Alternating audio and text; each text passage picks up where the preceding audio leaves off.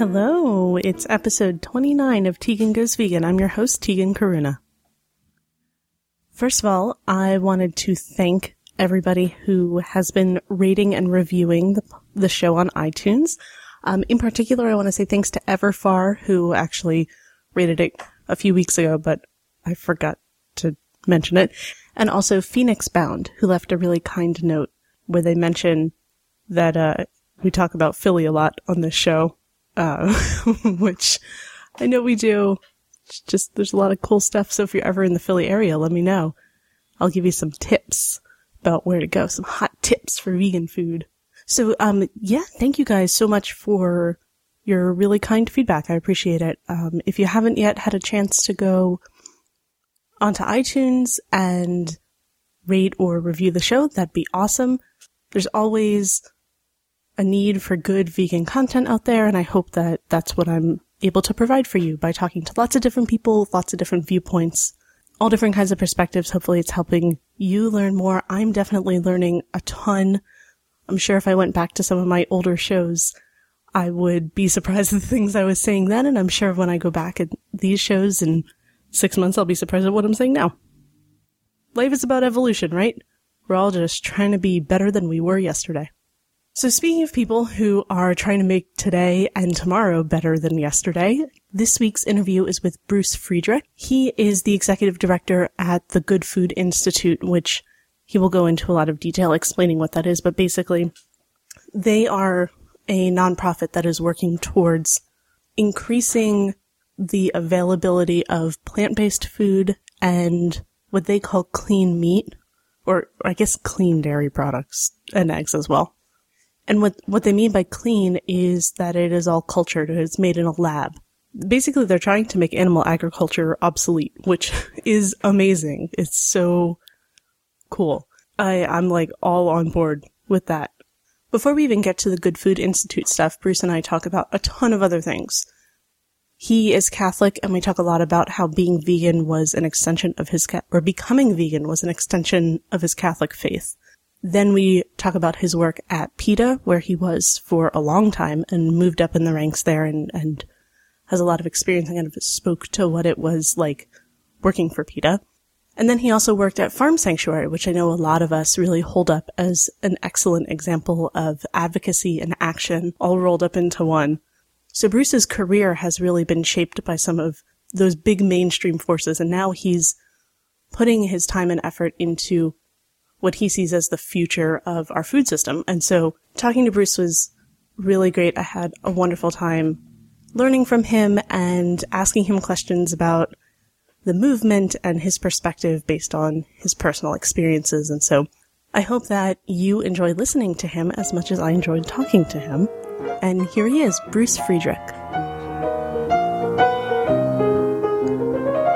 How long ago did you become vegan? I adopted a vegan diet in 1987. And what was was there an inciting incident, or was it like a kind of a slow build of learning new things, or, what was the process like for you? Well, I showed up at college. I went to a small liberal arts school in Iowa called Grinnell College. And I showed up and I joined an organization called Poverty Action Now, which was focused on alleviating global poverty and also volunteering at a Catholic worker soup kitchen in Des Moines, Iowa. And I joined another organization called the Latin American Support Organization, which was focused on raising awareness with regard to U.S. policy in Central and South America. And the leaders of both of those organizations, even all the way back in 1987, they were vegan. And they were vegan for global poverty relief reasons and basic waste of resource reasons. And one of the leaders of those groups gave me a book called Diet for a Small Planet. And I read Diet for a Small Planet before classes even started. So this was my first year of college. And it turned me vegan. Just the basic argument that every time we're eating animal products, we're wasting vast quantities of food because most of what you feed to a chicken or a pig or a cow, most of the calories that you put into that animal, the animal expends simply existing. So it's extraordinarily wasteful to funnel all of those crops through animals, and it directly contributes to global poverty. So that was the thing that did it for me almost 29 years ago now. And so you just read this book and it resonated with you so much, and then that was it? It was like an overnight thing? Well, it wasn't quite overnight. I read the book and I went vegetarian except I went vegan except low-fat cottage cheese because back in 1987, Diet for a Small Planet still had this concept of protein complementing, which the author Francis Moore Lappé has since disavowed. But I read the book, and I grew up in Oklahoma, and I had probably not had a lot of full meals that were even vegetarian by 1987. So I was completely convinced of the argument, but I also thought that I was going to have to figure out protein complementing in order to go completely vegan. So I read some articles by Victoria Moran in Animals Agenda, a magazine that looked at animal issues. And Victoria Moran wrote about the myth of protein complementing, debunked the idea that we need to be oh so careful. So a couple months after I went vegan except low-fat cottage cheese, I was delighted to be able to drop the low-fat cottage cheese and go completely vegan. And just for curiosity's sake, why was it cottage cheese that was the one thing that you held on to? That doesn't strike me as a particularly fun food to hang on to for that protein. Well, I imagine there were a couple of reasons. The first is that on a protein per calorie basis, low-fat cottage cheese does quite well. And then probably I also didn't want to choose something where I could, where I was getting pleasure from something that I found to be so ethically problematic. So, if I had chosen something like soft serve ice cream or chocolate, the protein wouldn't have been as high, and I would have enjoyed it. So if I was going to do something, unethical for my own health, at least I was going to hate it. So, I think I was one of the happier people to be able to go completely vegan when I was able to drop low-fat cottage cheese, which is a pretty revolting food, truth be told. I was gonna say, even back when I ate dairy, I avoided cottage cheese, like, in all of its forms. So I was just so surprised. Most people are like, oh, it was, I just waited until I guess for people who aren't sticking with one kind of animal product for the mythological protein myth, they're not thinking about, like, what is the most efficient way for me to get this protein. They're, like, holding on to these foods for other reasons. So low-fat cottage cheese is not often the last food that people cut out of their diet. Yeah, I've talked to an awful lot of vegans, and I think I'm the only one I've come across. And I think it's probably true that I had never had low-fat cottage cheese until I went vegan, except for low-fat cottage cheese. But it was there available at Grinnell College. Every lunch and dinner, there was low-fat cottage cheese on the salad bar. And I could have gone with skim milk or something, I suppose, but I think I liked skim milk, and so I did want to go for something that I didn't like. Mm-hmm. So that's what I settled on. So you really had the experience that I think is the kind of, like, idealized vegan experience of, like, leaving your parents' home and going away to college and learning something new and then radically changing your life. Is that what it felt like, or did it just seem so natural? Well, it seemed pretty natural. This was a period in my life when I was attempting to model myself on Jesus. And so I was very downwardly mobile. I was really sort of racked with guilt over my affluence relative to what was happening in so much of the world. And I learned about global poverty and the extent of global poverty when I was 12 or 13 years old. And it was a significant motivating factor in my life from that point forward. So when I read Diet for a Small Planet and it said, I was attempting to walk gently on the earth, as they say. And so when I read Diet for a Small Planet and I realized that the most efficient meat requires 9 calories, chicken requires 9 calories in to get 1 calorie back out. So roughly 90% of what is fed to an animal is the animal burns up existing. It goes into feathers or blood or bone or something that we don't eat. When I realized the extent of the wastefulness and the pollution and the fact that, as the World Watch Institute has pointed out, we are living in a global marketplace wherein this demand for corn and soy and other crops for feed, it does lead to the destruction of the Amazon rainforest. It does throw subsistence farmers off their farms and into destitution in cities. It does drive up the price of land and crops so that people who otherwise might have been able to buy food are unable to buy food. It was a real aha experience for me.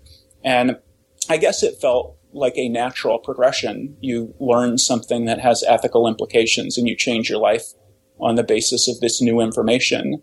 Felt pretty normal for me. And you mentioned that you were part of a Catholic group on campus. Are you or were you Catholic? I am Catholic, okay, yes. You are Catholic. Did you find at that time, and then maybe looking more towards the present, like, how is veganism seen in Catholic circles? Not necessarily the church itself, but within like this, within your social groups. Does anybody, are people into it? Do they think that it's kind of strange? Like, because there is like particular Catholic culture as well. It's not just a religion. So, I have a lot of Catholic family. So I'm just curious what your experience has been there. My experience has been that it's pretty similar to the rest of society. Although among progressive Catholics, there is huge acceptance. Like, there is one of the things about Catholicism that I think is similar to Judaism and Islam and Hindu and Buddhism, similar to a lot of religions, but dissimilar from most of the Protestant religions, is the focus on works. So, the book of James, faith without works is dead. There is a sense that we should be aligning our actions with our ethics. And then pretty much everybody agrees that cruelty to animals is not just unethical, but it's, un-Christian, un-Catholic, un-Buddhist, un-Hindu. It violates religious precepts which call for mercy, I imagine, across all religions. And similarly, religions talk about welcoming the stranger. In Christianity, there's who is my neighbor, Lord? It's the Samaritan, it's the other. Matthew 25 talks about the works of mercy, feeding the hungry, clothing the homeless, visiting the sick and imprisoned. Like, there is this idea that we should be doing things for the global poor, treating the environment well, treating animals well.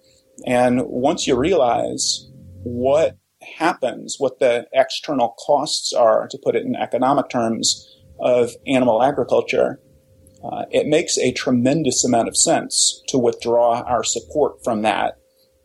And I think that certainly progressive Catholics get it extraordinarily well, and other Catholics get it probably slightly better than most other people in society, maybe about the same.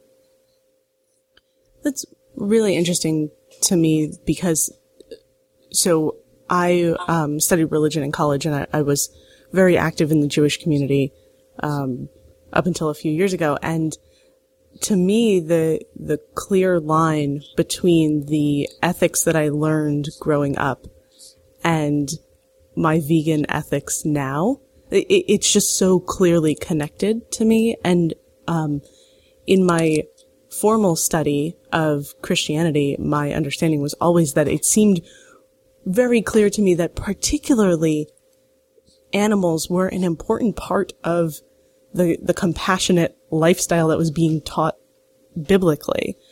And, you know, I'm not a biblical scholar or anything, so I don't want to oversell myself or anything, but, you know, it did seem like progressive people of faith, it makes a lot of sense to me that there is more interest and acceptance of vegan diets within that group of people, because they do have a different idea of social justice than I think, you know, a more secular idea of social justice might have. You know, just like the framework is different.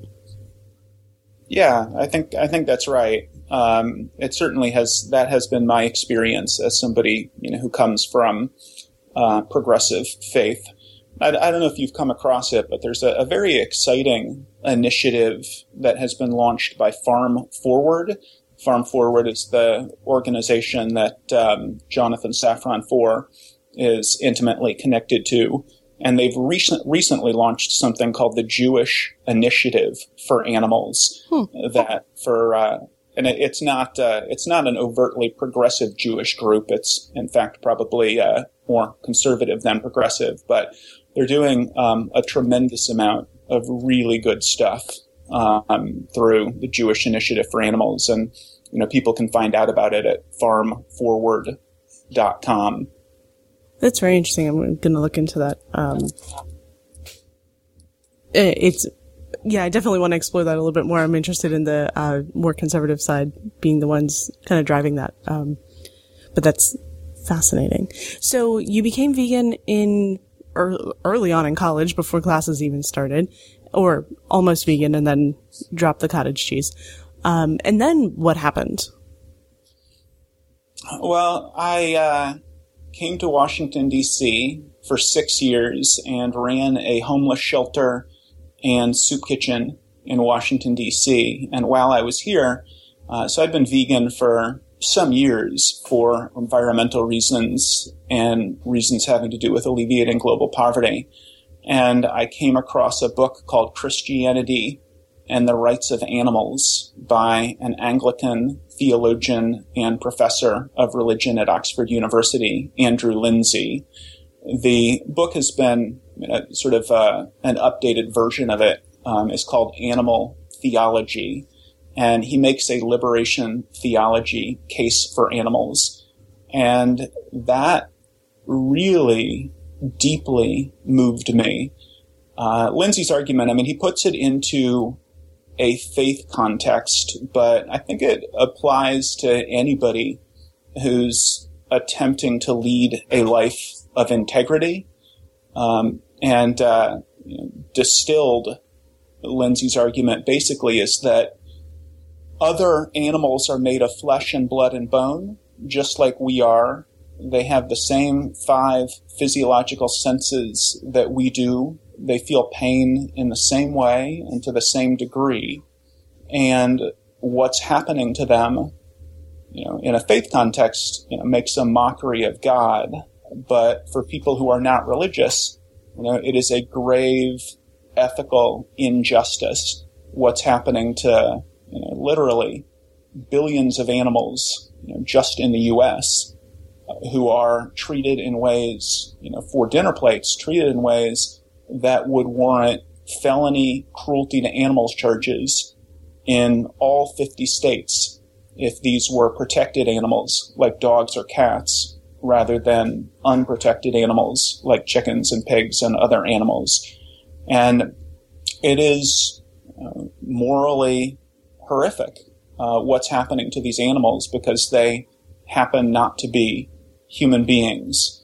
And that argument had a huge impact on me. And I read more books and talked to a lot of people. And one of my closest friends in the faith-based, you know, homeless advocacy and peace community, Betsy Swart, is also really good friends with Ingrid Newkirk, who is the president and founder of People for the Ethical Treatment of Animals.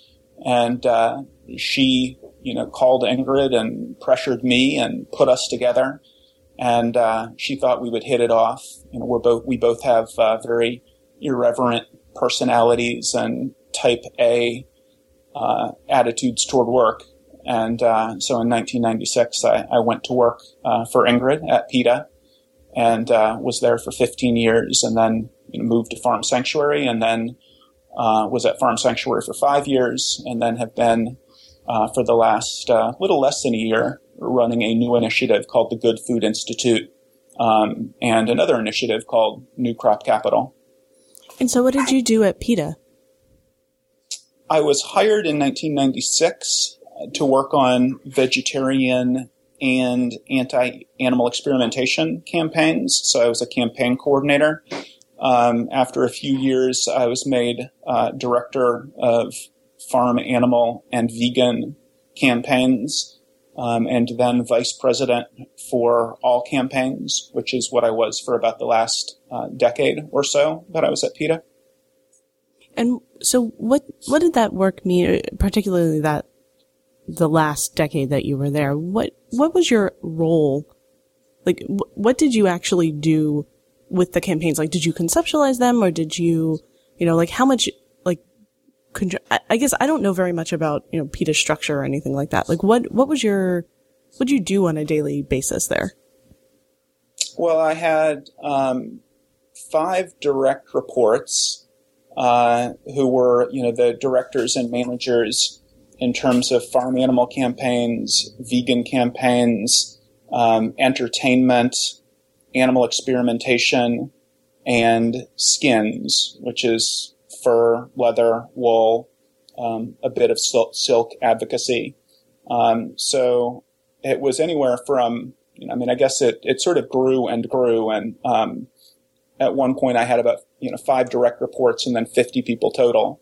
And when you have 50 people total under you, it's an awful lot of meetings and document review, and I was sort of the final set of eyes for production of leaflets and lots of meetings to conceptualize and fine-tune campaigns, an awful lot of interviews and speaking engagements. And I think probably sort of everything that you would expect from somebody in senior management at PETA working on all of their grassroots outreach efforts. So everything from, tweaking leaflets and sites to figuring out what demonstrations should look like, to talking with the media, and did a lot of blogging for the Huffington Post when the Huffington Post was very fresh and new. So they were pushing our stuff out on the homepage. They weren't quite as big as they are now.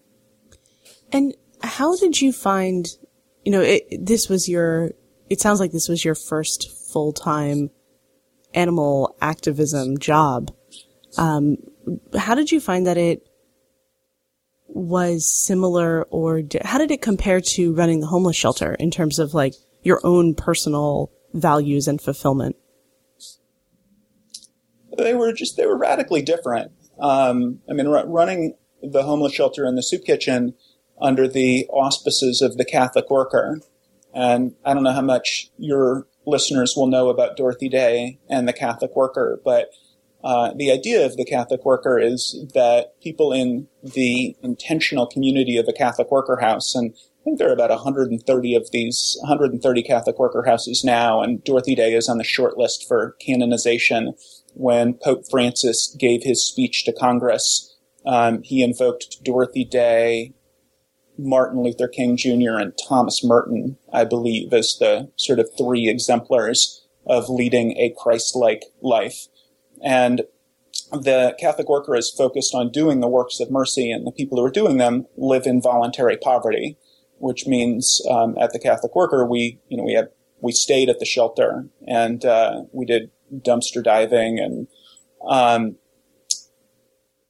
it was oftentimes the case that we were very close to having our electricity turned off or our water turned off or whatever, and I would end up having to, call around to local parishes. It was never, we weren't really close to that because we knew that local parishes would give us the money that we needed to pay the bills. But it was oftentimes the case that we had this sort of turn-off notice and had to call, St. Aloysius, or another parish in order to pay the bills. And going from that to a place where the campaigns department is extraordinarily well run, the people at PETA work incredibly hard and are smart, competent, savvy people. And when I first started at PETA, it was really sort of, it was surprising to me that I could make unlimited long distance calls to organize, demonstrations. And I didn't have to, if I wanted to go make 1,000 leaflets to go pass out in front of the White House, I just went and made the 1,000 leaflets to pass out in front of the White House. At the Catholic Worker, we also did we organized a lot of progressive demonstrations, and it was oftentimes the case that I would have to, go down to our parish, St. Aloysius, and ask Father Anderson for money to go to the Kinkas to make the leaflets. So it was definitely sort of a different way of thinking about those sorts of things. And how'd that feel for you? Was that like a culture shock, or did you just dive right in and you were like, oh, this is what it's like to have to work at an organization that has money. This is great. It was, it was definitely, I definitely liked it. On the one hand, there is a sense at the Catholic Worker that the process is a part of the work. So, there's this sort of Buddhist sensibility wherein the idea of having to go to that extra trouble to keep the lights on or to pay the water bill or to, buy a birthday cake for one of our guests, or to print the leaflets or whatever. Like there's a sense that it is a part of the mission, a part of our faith, to have to go to that extra trouble. On the other hand, once I started at PETA and everything was just so extraordinarily well run, and there was no time wasted on process. Things just got done. They got done well. They got done quickly. As somebody who is a very type A personality, I appreciated and thrived on and in that. I really liked that change. And so you did eventually leave PETA, and was that just you were looking for the next adventure, or Farm Sanctuary really spoke to you? Like, what was that kind of decision-making process about going specifically to Farm Sanctuary? What was that like? Well, I have been buddies with Gene Bauer, the founder and president of Farm Sanctuary, since I started at PETA in 1996. And we met at an animal rights conference in Washington, D.C., and just really hit it off. Gene is one of my favorite people on the planet. He's just the nicest guy you will ever meet, and kind of an icon in animal rights. But absolutely, one of the cool things about animal rights, I think, is that all of the icons in animal rights are really down-to-earth, lovely, friendly people. I was about to sort of distinguish Gene in that way, but so is Peter Singer, so is Tom Reagan, so is Ingrid Newkirk. Anyway, I really hit it off with Gene. We've been close friends for 20 years now, and he and the executive director at the time of Farm Sanctuary invited me to present to Farm Sanctuary's board in 2009 or 2010 about what I thought Farm Sanctuary should be doing with regard to campaigns. And I put together a proposal, and I went and spoke to the board. And at that point, Gene and Alan came to me, Alan Kornberg, the ED at the time, came to me and said, "We love your vision. You should come to Farm Sanctuary and do it." And they courted me to leave PETA and take this new role. And farm animals is where my heart is. And at PETA, I was doing kind of everything and felt that there isn't a better organization for doing what I wanted to do with regard to educating the world about who farm animals are, making the case that there's no difference between harm to a chicken and harm to a cat, between harm to a pig and harm to a dog. And Farm Sanctuary is the personification of farm animals as having interests. So I ended up deciding that I wanted to run the policy and litigation and regulatory work at Farm Sanctuary, which I did and really enjoyed for 5 years. And so what did that look like? Because I think when people think of Farm Sanctuary, I think of my sister, who is not vegan nor is she vegetarian, but she loves all of Farm Sanctuary. She constantly is sending me videos from Farm Sanctuary, constantly. And so I think that's the public face of what Farm Sanctuary is, but it sounds like you were doing more of the behind the scenes type work. So what did that mean? There wasn't really anything behind the scenes. It was different from the sanctuary work. So I was working with the Humane Society of the United States and the ASPCA and other organizations to pass state legislation focused on getting rid of confinement systems, to beat back state legislation aimed at criminalizing undercover investigations, working on regulatory work focused principally on the Humane Slaughter Act and the Poultry Products Inspection Act. So writing and filing regulatory petitions to improve and change federal oversight of those two laws to make them better for farm animals during the final moments of their lives.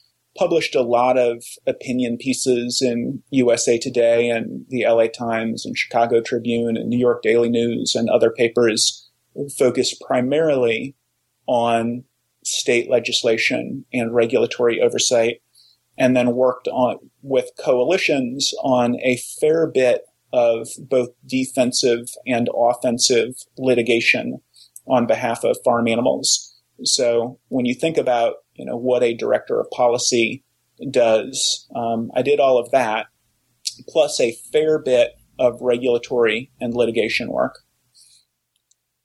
So I'm listening to the organizations that you've worked with. I am hearing a lot of organizations that are kind of, I'm not going to say controversial, but that people have a lot of strong feelings about. And so I'm sure that you know kind of what those criticisms and concerns are. Since you've now worked closely with these organizations, I'm thinking like Humane Society, ASPCA, PETA, all of that kind of stuff, how do you see that conversation that I think is often characterized as the abolitionist versus welfarist or whatever? How do you perceive that conversation, and what, from your own personal knowledge, what is that all about, and where is that conversation going? Yeah, I find that conversation to be unfortunate.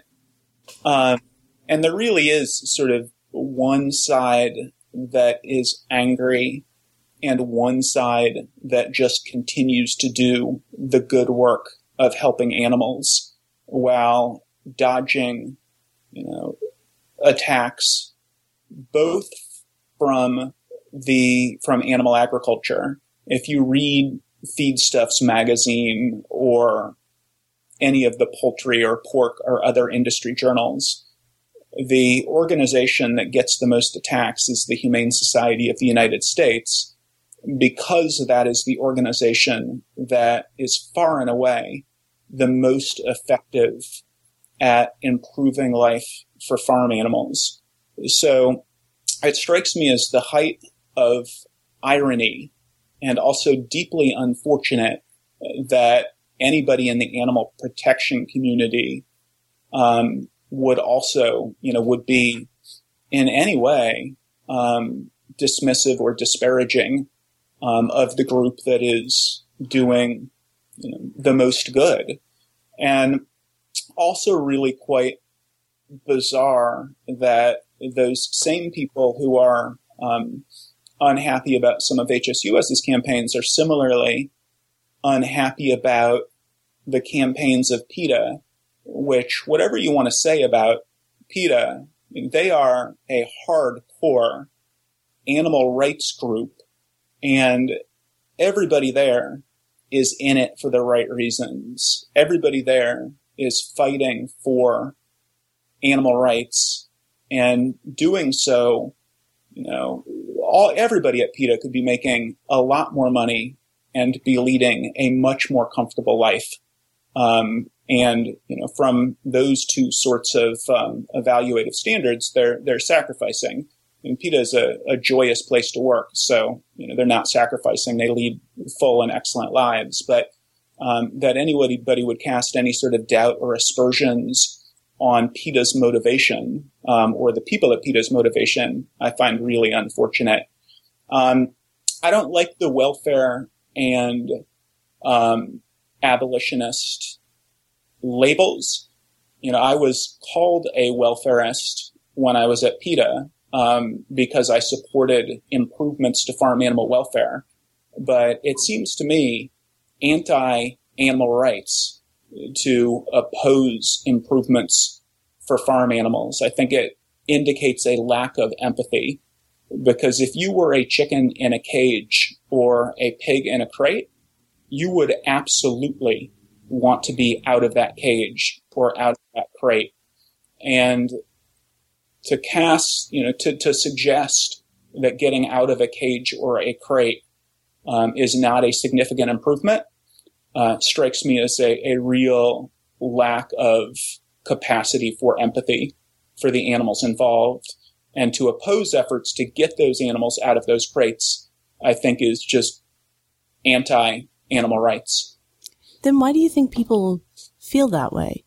That is definitely something that exists, that kind of like this incremental changes, cage free, that kind of stuff. It's not enough, and therefore we shouldn't be putting effort into it. Like if we're all kind of on the same page as vegans that animals have rights and should not suffer, then like in your experience, like where does that impulse come from to fight against these, the like quote welfarist changes?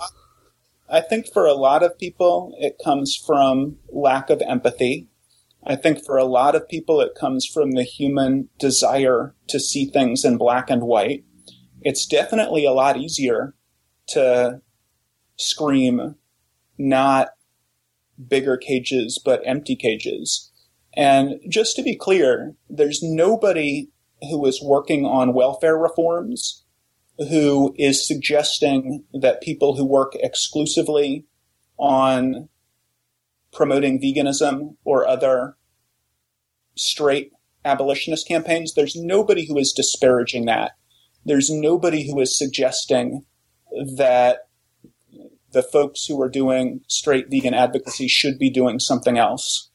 It's the aspersions are coming only from the other side. And I think it's a lack of empathy for the animals involved. And I think it's an intellectual laziness that takes comfort in simplistic sloganeering. And there are certainly people for whom I have a lot of respect, and for whom I think that critique is not entirely accurate. But I still think that they're falling victim to bad arguments. And I still think that the only way somebody can argue against getting hens out of cages and pigs out of crates and chicken slaughter that goes from excruciating to painless, like to argue against that, I don't think there's any way to see it other than a lack of empathy for the animals involved and an inability to think about animals as having capacities to suffer similar to human beings. Which is incredibly confusing to me, right? Because anybody who would argue that those kinds of changes aren't, they're not enough, but they are at least improvements. Anybody who would argue that would ostensibly would definitely understand that animals have the capacity and don't deserve to suffer. Yeah, I think it's a sort of intellectualization. It takes philosophical arguments to, it basically prioritizes sort of intellectualism over a clear-eyed view of what's actually happening and what we can do to help. But the idea that some of these folks would actually argue against groups lessening suffering for animals just strikes me as, remarkable and remarkably unfortunate. Mm-hmm. Yeah, I hear what you're saying. It is. The more I get involved in the vegan community, it's not one community, but you know what I mean. And the more that I pay attention to this, the more complicated it all seems to become.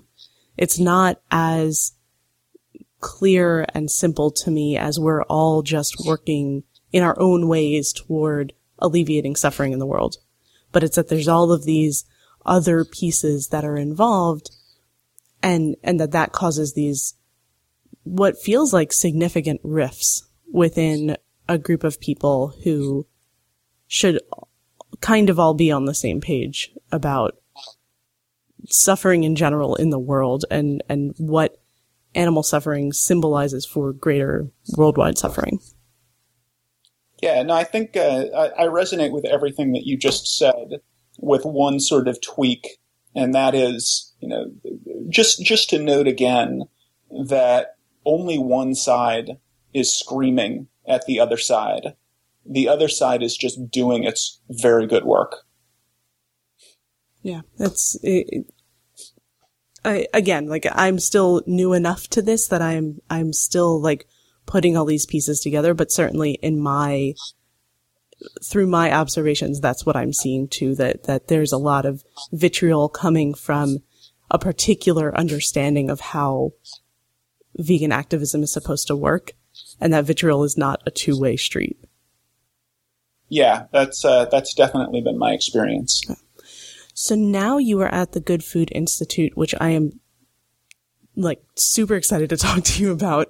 What is the Good Food Institute? What are you guys doing? How did it start? Tell me everything.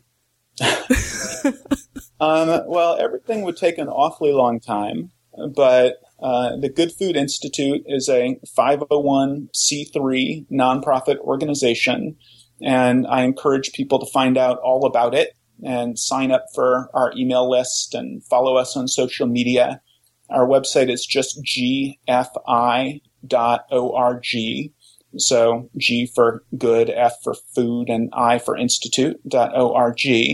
And the Good Food Institute is using markets and food technology to transform away from animal agriculture and toward plant-based and clean meat, dairy, eggs, and other animal products. And when I refer to clean meat and other clean products, I'm talking about products that are grown in culture without all of the filth, without the antibiotics, without the Campylobacter and Salmonella and Listeria and other things that plague animal-based versions.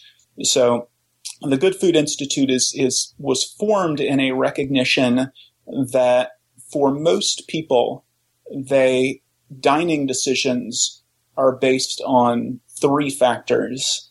They're based on taste, price, and convenience. And so the goal of GFI is to compete on the basis of those three factors by making plant-based and cultured alternatives to animal products more convenient, delicious, and cost competitive. That's the focus. And how are you doing that?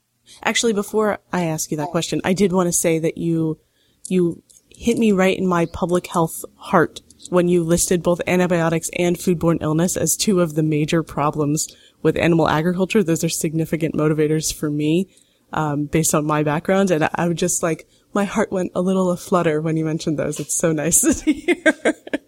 Oh, well, that's awesome. Thank you. So GFI has 4 program areas. Program Area 1 is focused on markedly increasing the pipeline of entrepreneurs, food scientists, plant biologists, synthetic biologists, tissue engineers, people with the expertise necessary to create the best possible plant-based and cultured alternatives to animal-based meat, dairy, eggs, and so on. So if somebody might have been, planning to do chemicals as a synthetic biologist, educating them both about the amount of good they can do and how well they can do personally by, instead of going into chemicals, going into food. Similarly, a food scientist might have been planning to design the next, red dye number 246 or whatever, educating them about the amount of good they can do in the world and how well they can do for themselves by either starting or joining a plant-based meat company. The second program area is helping the startups that exist to be as successful as possible. So we have an entrepreneur in residence who does company mentoring. We have a couple of scientists who are putting together battle plans to figure out what has not been done yet and needs to be done, what the obstacles are to getting clean meat to commercialization. So figuring out what the hurdles are and figuring out who the scientists are to help us clear those hurdles. We have a policy director who's focused on creating a more level playing field for plant-based alternatives and also figuring out the path to regulatory approval and oversight for clean meat and clean other products, getting those products to regulatory approval.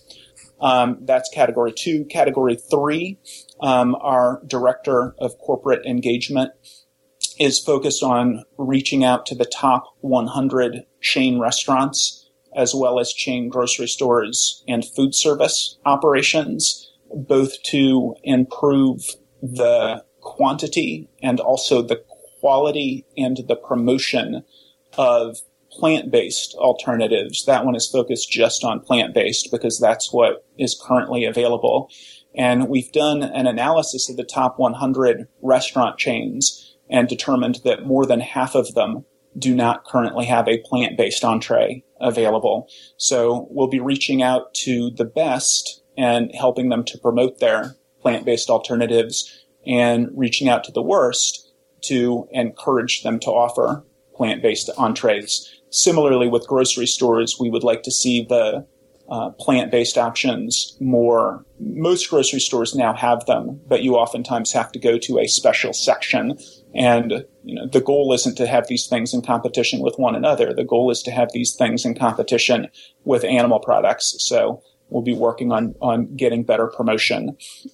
And then our fourth program area is pretty high level, and it's focused on reaching out to corporations and entities that purport to be interested in or are interested in sustainability, climate change, global health issues, and working with them and working with scientists to clear some of the hurdles that I identified earlier with regard to the commercial pathway forward for cultured alternatives to animal products. So, for example, the Gates Foundation, the National Science Foundation, the Agricultural Research Service, all of these places that are funding research aimed at dealing with sustainability issues or global health issues or climate change issues, educating them, and then putting proposals in front of them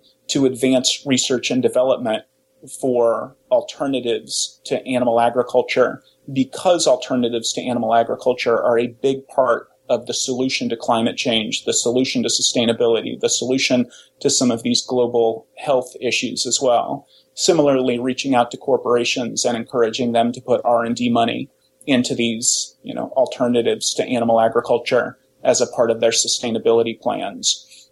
So that is the 4 program areas, and all of them are focused on using, food technology and markets to displace animal agriculture and to replace it with plant-based and clean, cultured alternatives.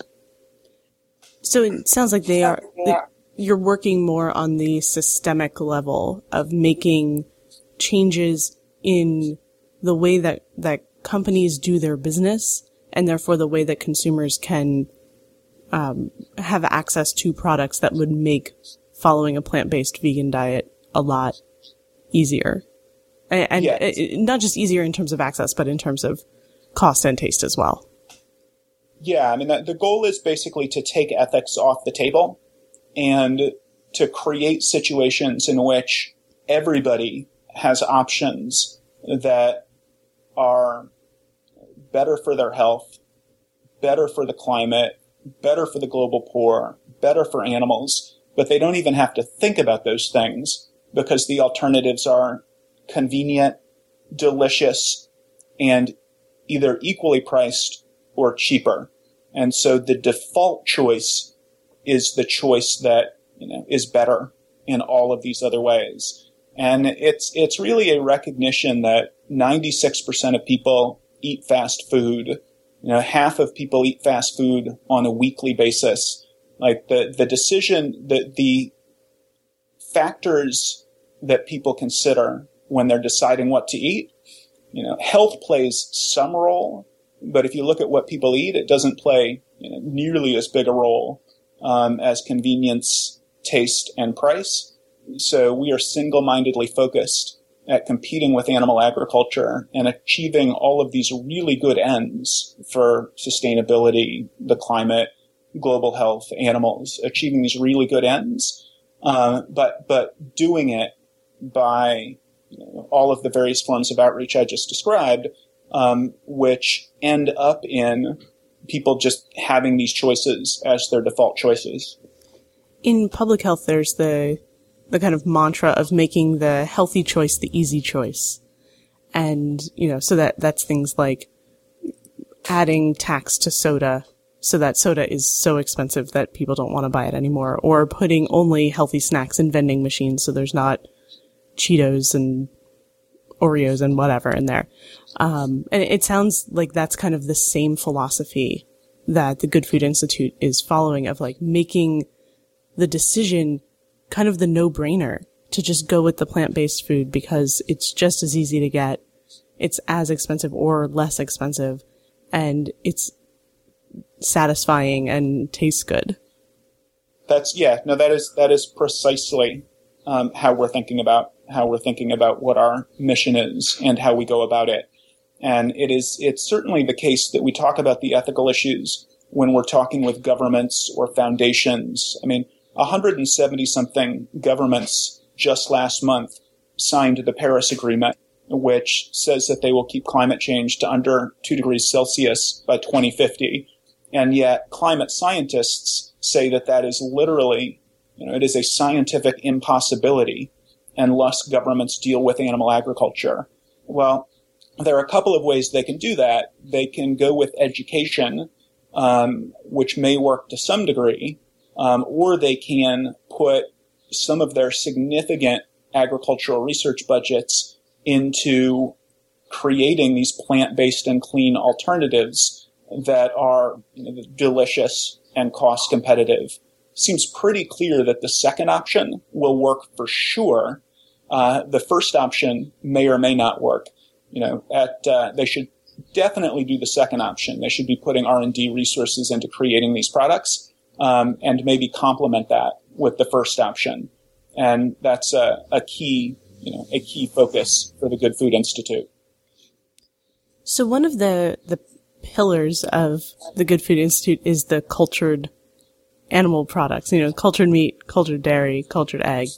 And at the same time, there is this huge anti-GMO movement, and cultured animal products, as far as I understand, are not necessarily GMO related to GMO, but that same kind of, I could see a future or a present where that same sentiment that is so strong within the anti-GMO movement would also be applied to any kind of cultured food movement. Have you encountered anything along those lines? And if you have, what's that been like for the Institute?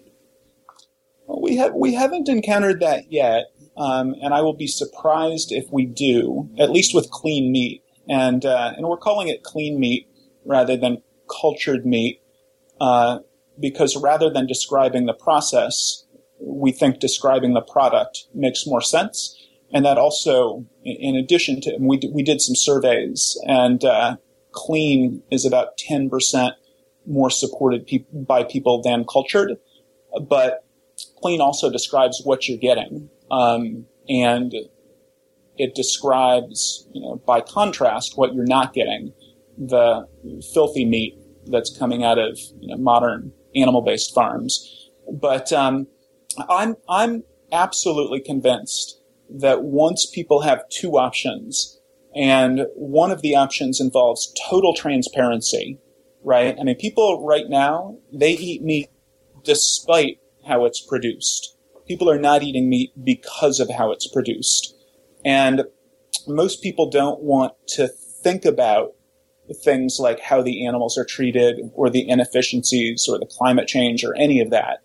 And the places where meat is produced are actually passing laws to make it illegal to see what's happening.